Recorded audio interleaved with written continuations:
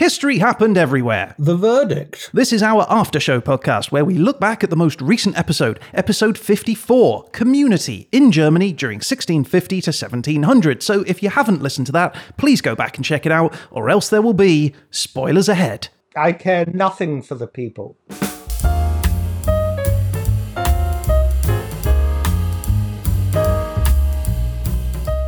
Hello and welcome to History Happened Everywhere, The Verdict.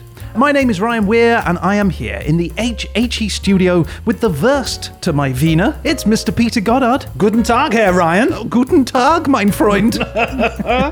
And with us as always, it's Deutschland's Doofkopf of Doom. It's the incorruptible Judge Dursley. Willkommen, bienvenue, welcome. Paul, the last episode was about community, and here I like to think we have an HHE community of which you serve as our judge and jury. But I was wondering, how do you fancy a little promotion? Do you fancy being the mayor? The mayor, more of a nightmare, I think. But enough of this Tischen and Toschen. Peter, before we begin, as always I ask you for the same thing. Can you please summarise the episode for us in, let's say, 60 seconds? But when, Ryan? When? I think now. I took Ryan to the mighty nation of Germany, Europe's largest economy. We learned the German roots of Neanderthal man and the history of the devastating 30 Years' War that left what was then Germany, known as the Holy Roman Empire, depleted of food, resources and population. We discovered Simplicissimus, the medieval Forrest Gump, who was the star of a hugely successful 17th century novel, telling one man's life as a soldier, a singer, a hermit, a fool, and even a short stint as a lady. And we also met Frederick William, the great Elector of Brandenburg, whose smart management of his state sowed the seeds of a great nation that would become Prussia and ultimately the Germany we know today.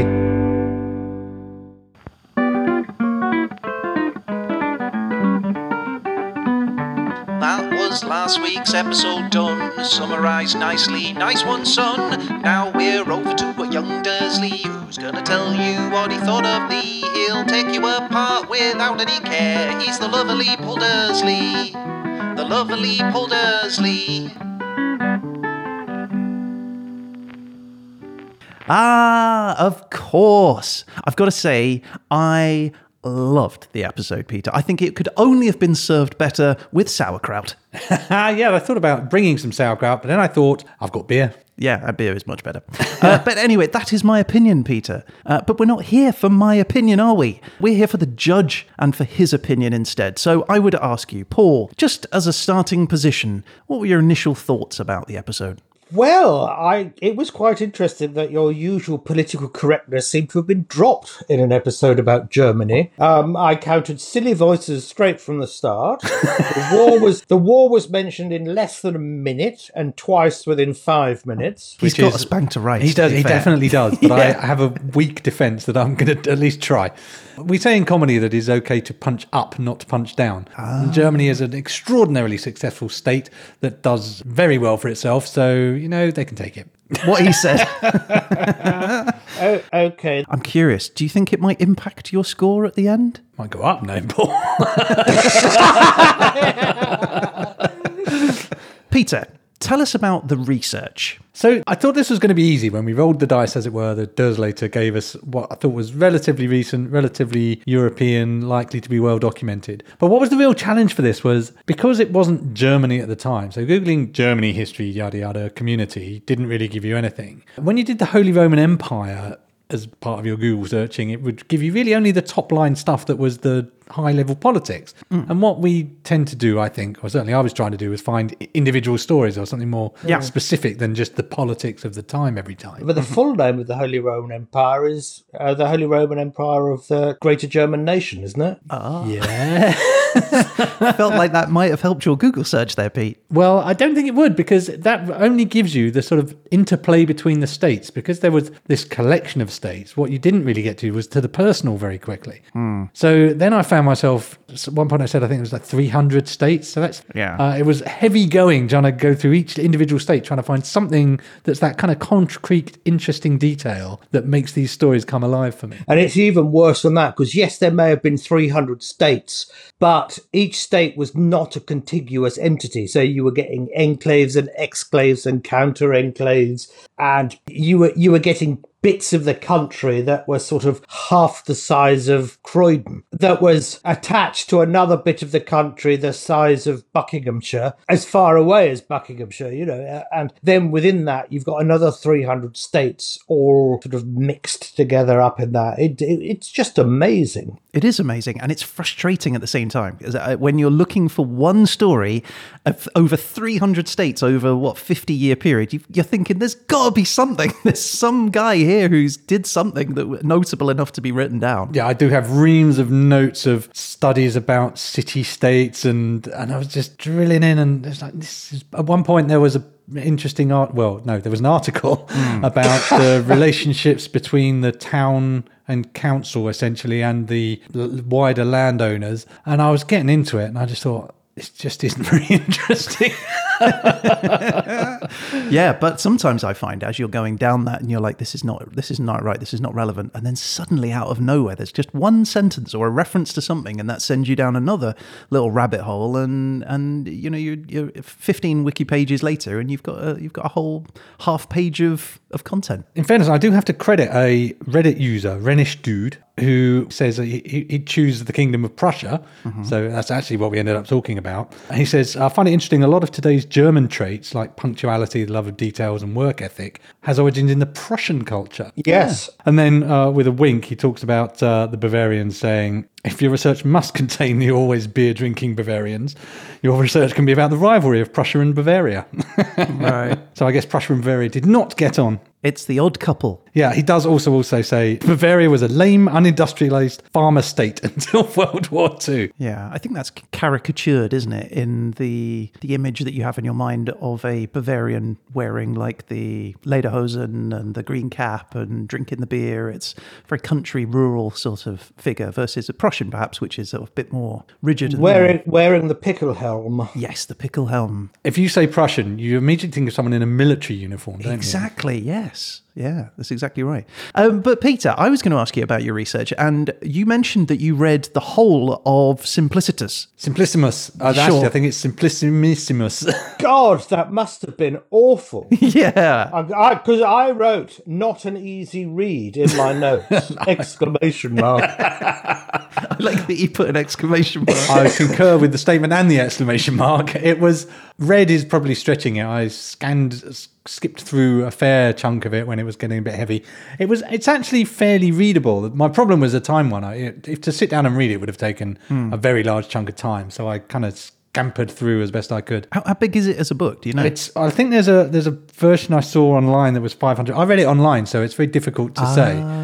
But it's not got the same heft, does it? It doesn't. You can't tell where you are in it as well. Right. The scroll bar doesn't quite give you the same sense of information. But I did put a link to the entire text in our episode details if people want to actually check it out for themselves. Oh, excellent. And you read it in the German, did you? No, I did not. I read it in a translation.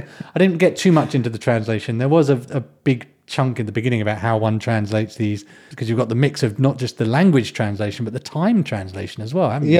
Yeah, of course. But I didn't get too much into that. Did you get a sense of what the time was like there, or did it feel like a fantasy story? It was a mix. There's definitely fantastical bits. There's stuff that was obviously played for humour and satire. Did you get a sense of like being there? There wasn't like, there was not a lot of description. There wasn't like, and the house was like this and I was wearing these kinds of clothes, and people were just introduced by name or as a soldier. Okay. And there was horses. There was a red horse or a black horse. So it wasn't a descriptive book particularly. But what did really come across is it was really just that sense of chaos. Something just happens and then it's suddenly you're on to the next bit. Perhaps because I was influenced by the Grimm's tales that you were telling me, which I do have in a sort of weird fairy tale fantasy land in my mind, that when you're telling me a story of Simplissimus, I guess I was picturing that as you were telling me that story. So it didn't have that same, oh, this is a real world scenario with this character who might have existed at that time. I did prime you with a number of fairy tales. You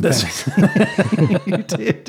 Yeah, devil tales, I think. And Ryan mentioned this as well, and I noted this. roasting a carrot. Did you make that up, or is that actually in it? Genuinely, he's roasting a carrot.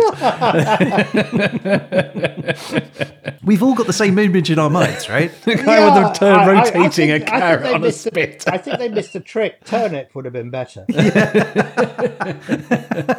No, that's what you say to him when you want him to turn it around. Hey! It wouldn't be roasting a Swede, was it? Because the Swedes were roasting the Germans. Well, they froze the Swedes later, as we know. Keep them fresh.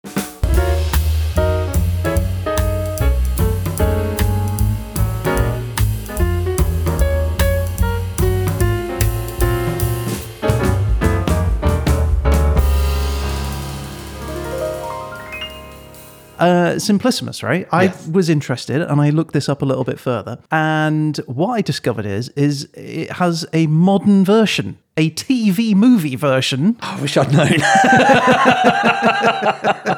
It's only an hour long. I could have saved so much time.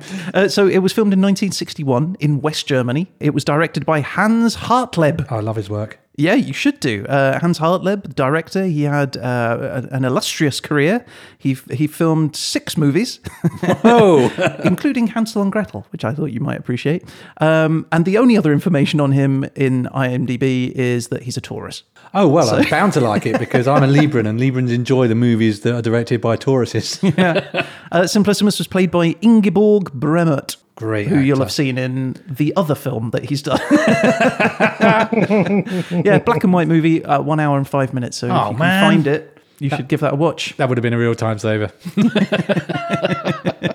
When was it written, Pete? It was published 1668, I think. I can't remember off the top of my head, but it was written after the 30 Years' War, obviously, which came to a close 1648. It must be sort of one of the earliest forms of that. You call it a trope or something. You know, the little man sort of always in the wrong situation. Oh, the picaresque novel. Oh, picaresque is moving about, isn't it? I was thinking it was more like a Walter Mitty, the sort of the little man. Well, I'm going to self-correct here because I said picaresque is moving around, and it is generally, but it also, one of the distinguishing features is it's a kind of roguish, low person who is the hero. Okay. So a bit more information about what picaresque really means there. I feel like you maybe made a mistake. You said in there that the book was taken to the Frankfurt Book Fair. Well, what I read said it was presumably presented to the Frankfurt Book Fair, and I believed it because it was on the internet. Well, I looked up the Frankfurt Book Fair because I thought, well, there's going to be some fascinating facts about books that have been, famous books that might also have been at the Frankfurt Book Fair. Well, the Frankfurter Buchmesse, or the Frankfurt Book Fair, has a tradition. It goes back 500 years, as you say. In fact, it goes back so far that the book fair was principally handwritten books because this was before print. So people would write a book and literally bring it along. Wow, I've sold out. How many did you sell? Both of them. Yeah, so if you've got a couple of months to wait, I'll get you a copy over. But what I did discover was it was eclipsed in 1632 by the Leipzig Book Fair. Leipzig. The Leipzig Book Fair.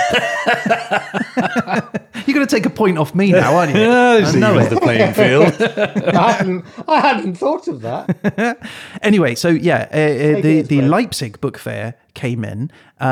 It had been the second largest book fair. It then became the largest book fair in Germany. And in fact, it still continues to be the largest book fair. In 2019, 286,000 visitors attended the Leipzig Book Fair. Wow. So it is the place to be. So I wonder if you were correct about Frankfurt. Maybe he took it to both. Not. Maybe. Well, he's written them out by hand, presumably. Yeah. It's gone to both. He's sold one at each. But what I'd also found out is that the Kolkata Book Fair, formerly the Calcutta Book Fair. It's a winter fair in Calcutta in India and is considered the largest book fair in the world with over 2.5 million people attending every year. Wow. People love books. That's remarkable. Yeah, and that's absolutely amazing, isn't it? You sort of think about the written word is dead. Well, not yet. No, not at all. No.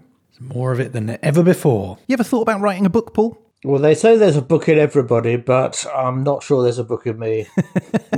Well, I'm full of something, but not a book. Surely there's a little story in there somewhere. You could do a autobiography, Paul. why I was right, the Paul Dursley story. I was born. What else do you want to know? Well, but yeah, I can think of, I'm not interested in you, so why should you be interested in me? That's the name That's of the the book. text. That's the full text of the book. Like a kid's book. Yeah. Like cartoon drawings. Anyway, there you go. Moving on.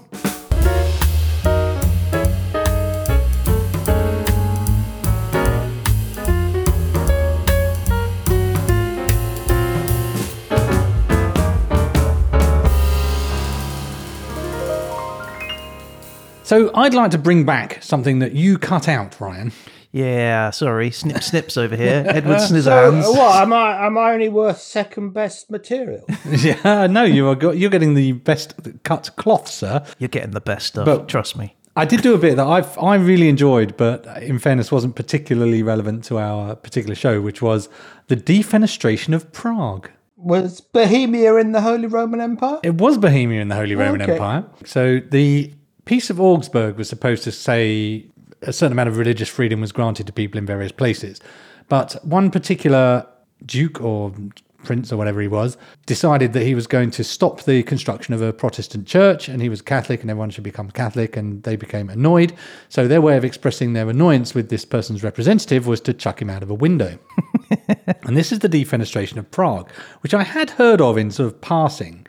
But what I hadn't realised was there have been 3 defenestrations of Prague. Wow. So I guess it's something that the people of Prague are really into. Or accidental. No, I think they're all quite deliberate. They're a kind of the Praguean equivalent of a lynching. Okay. Anyway, so yeah, 2 regents and a secretary got defenestrated, which it was a 70-foot drop, but they all survived. That's a big drop, It's a isn't it? huge drop. They all survived, and then 2 versions of why they survived came out, unsurprisingly divided down Protestant Catholic lines. The Catholics said they were caught by a host of angels, and the Protestants said they were saved because they fell in a dung heap. Dung heap, yeah, which sounds more likely, doesn't it?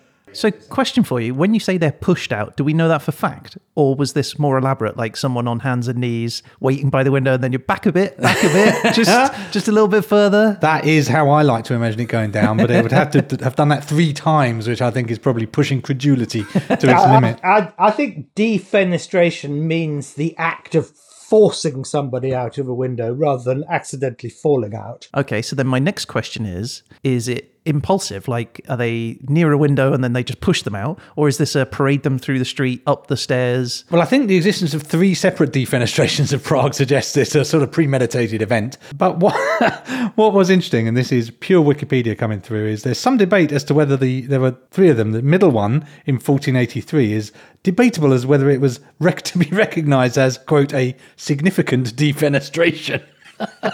Just smushed his face up against the window. Was it just a work-a-day normal defenestration, or is this a significant Wikipedia-level defenestration? That's the question. I was going to imagine someone's face all squished up against the glass. come.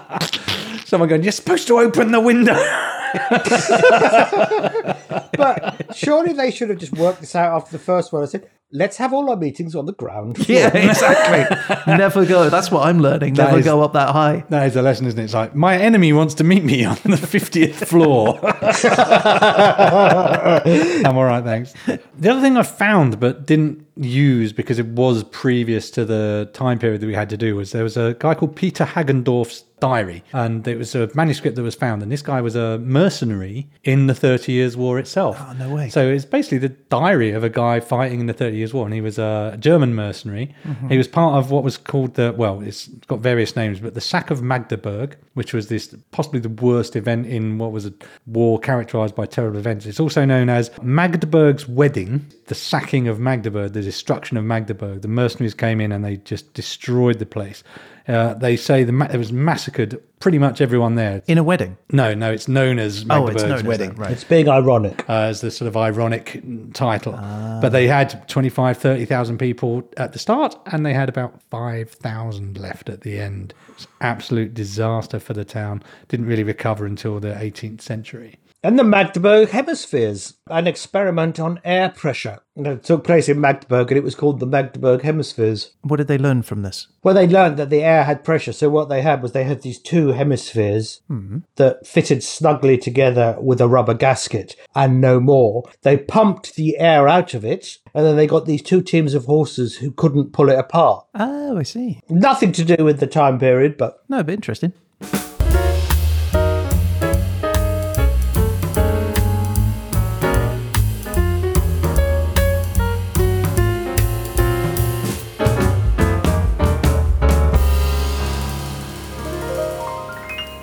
So one of the things I was thinking about looking at was mercenary community, because there's these people who travel around, and it turns out that the mercenaries, it wasn't just you go to war as a mercenary. His wife went with him, and I guess everyone brings their entourage of people, and they go off looting and trying to find food and stuff and help with the camp.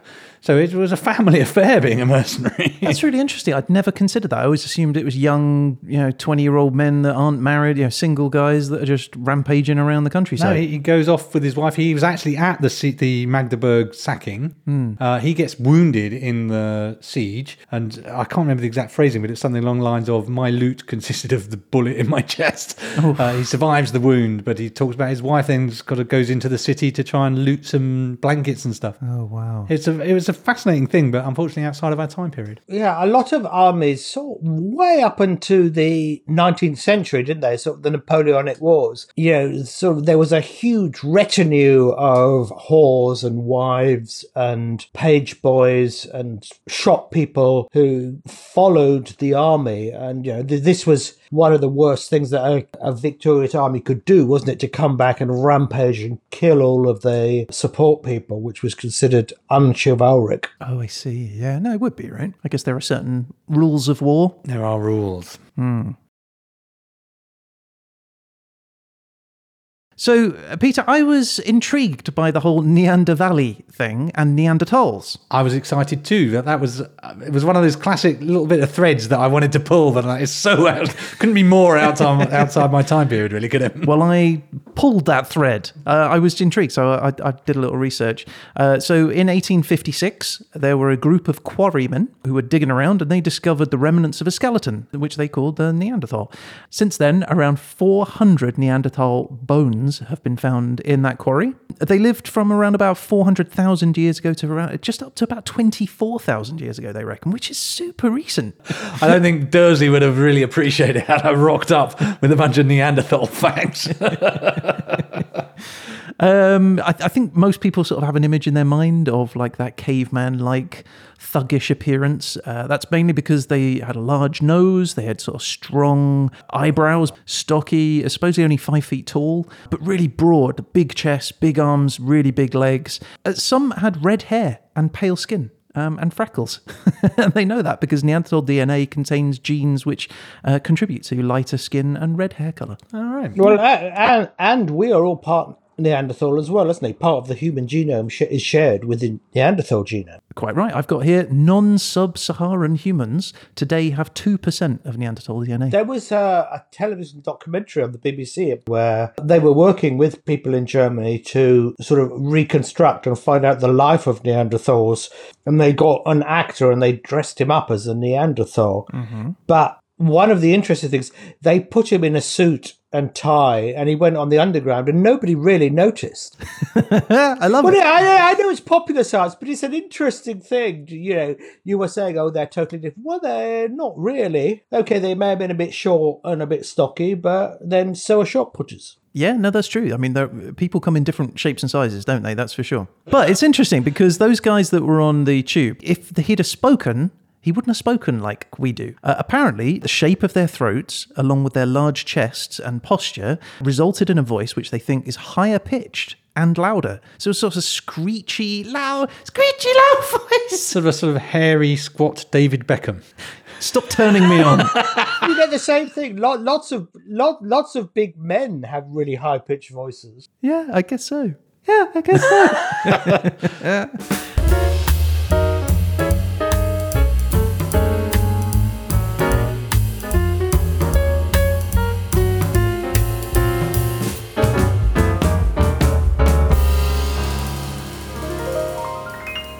So, Peter, I think it's time No. No? I have a final confession. Uh-oh.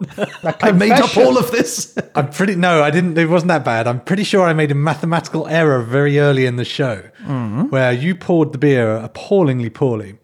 Yeah. And I said it was 70% foam and Yeah. 20% drink. I missed that. And so, Peter, we have made it to the final part of the show. This is it. This is the end of the line for episode 54. It's time to step into the dock and prepare to face the people's judge. I'm ready. Judge Dursley, are you ready to give your verdict? Yes, I am. Then will the defendant please rise? Your Honour, as usual, may we start proceedings by first asking for your verdict on factual content. Factual content was pretty high, I believe. I think there were a couple of asides that you missed. But apart from that, I think it was a pretty good effort. Right. Well, then may I ask for your grade? Okay, I'll give you a straight B. I heard him say I'll give you A. So No. Don't push it. That's all I'm going to say. Your Honour, may we then ask next for your grade for entertainment value? Well, I did like the nailing your feces to the door joke. I know that's rather pathetic, but that's just me. So he was playing to a captive audience there, so I was pleased about that. Okay, then may we please have your grade for entertainment value? Well, you might be surprised. I'll give A-. appropriately enough, nailed it. Yeah. Nailed Ooh, it. Quiet in the dock. A- plus. He's inventing his own system here. Your Honour, may we please then have the grade for Dursley factor? How did this tickle your bones? What did it tickle? I think I'm going to give it a B. This is a high-scoring round. This is very good. So, Peter, before the judge passes his verdict, you have an opportunity to enter a plea. If you choose to do so, which I would suggest you don't, Yes. please make that plea now. I'd like to keep entirely silent. Your Honour, the defendant stands silent before you. Have you reached a verdict? Yes, I have. In which case, I would ask most respectfully for your ruling. I will first of all give a partial score, which is a B+. However, if we remember, there was a hangover of 1 point There was from last episode, from yeah? the previous episode. So I'm sorry, Ryan, I'm going to have to promote that to an A-. An A-, Peter! Dun dun dun dun. That's amazing. Congratulations, Peter. I'm delighted. A well-deserved A-. Thank you, Germany. And thank you, Mr. Judge, Honour, your personage.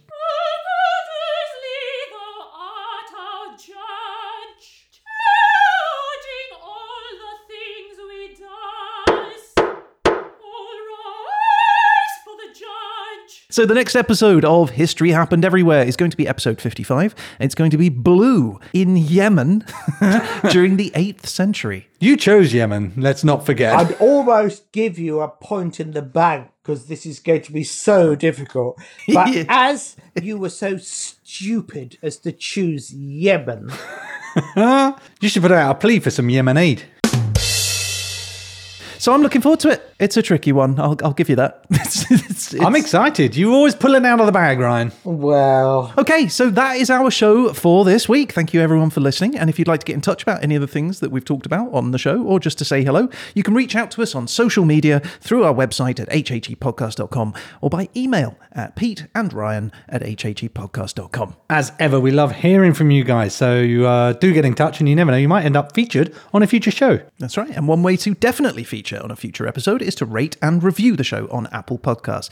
Your recommendation really helps bring the show to new listeners. And if you're on social media like the TikTok, Instagram, Facebook or Twitter, you can find us at HHE Podcast. Subscribe to those and you'll get a little ping when we post a 1-minute animated HHE bite, which we try to do every week. That's right. And one other thing to just let you know about that is on YouTube, we're now taking the sort of old clips from old episodes and we're just posting them on there. So do check out our YouTube channel, History Happened Everywhere, or HHE Podcast, and you'll see little old sections, little clips of me and Pete from the past. All right, so a huge thank you to the judge himself. Thank you, Paul. Auf Wiedersehen. And that's it. I guess all that's left to say is... Du hast zugehört.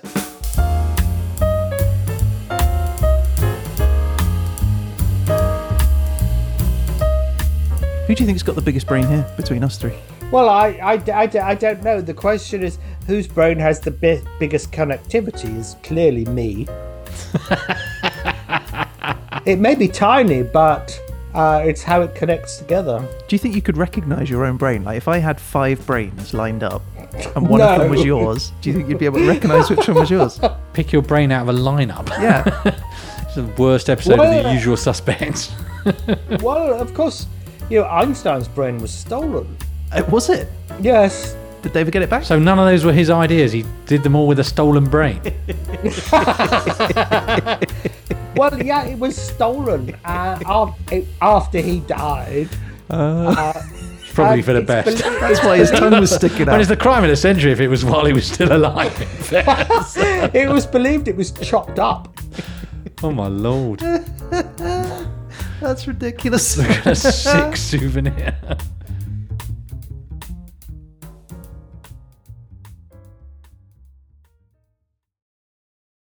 Ooh.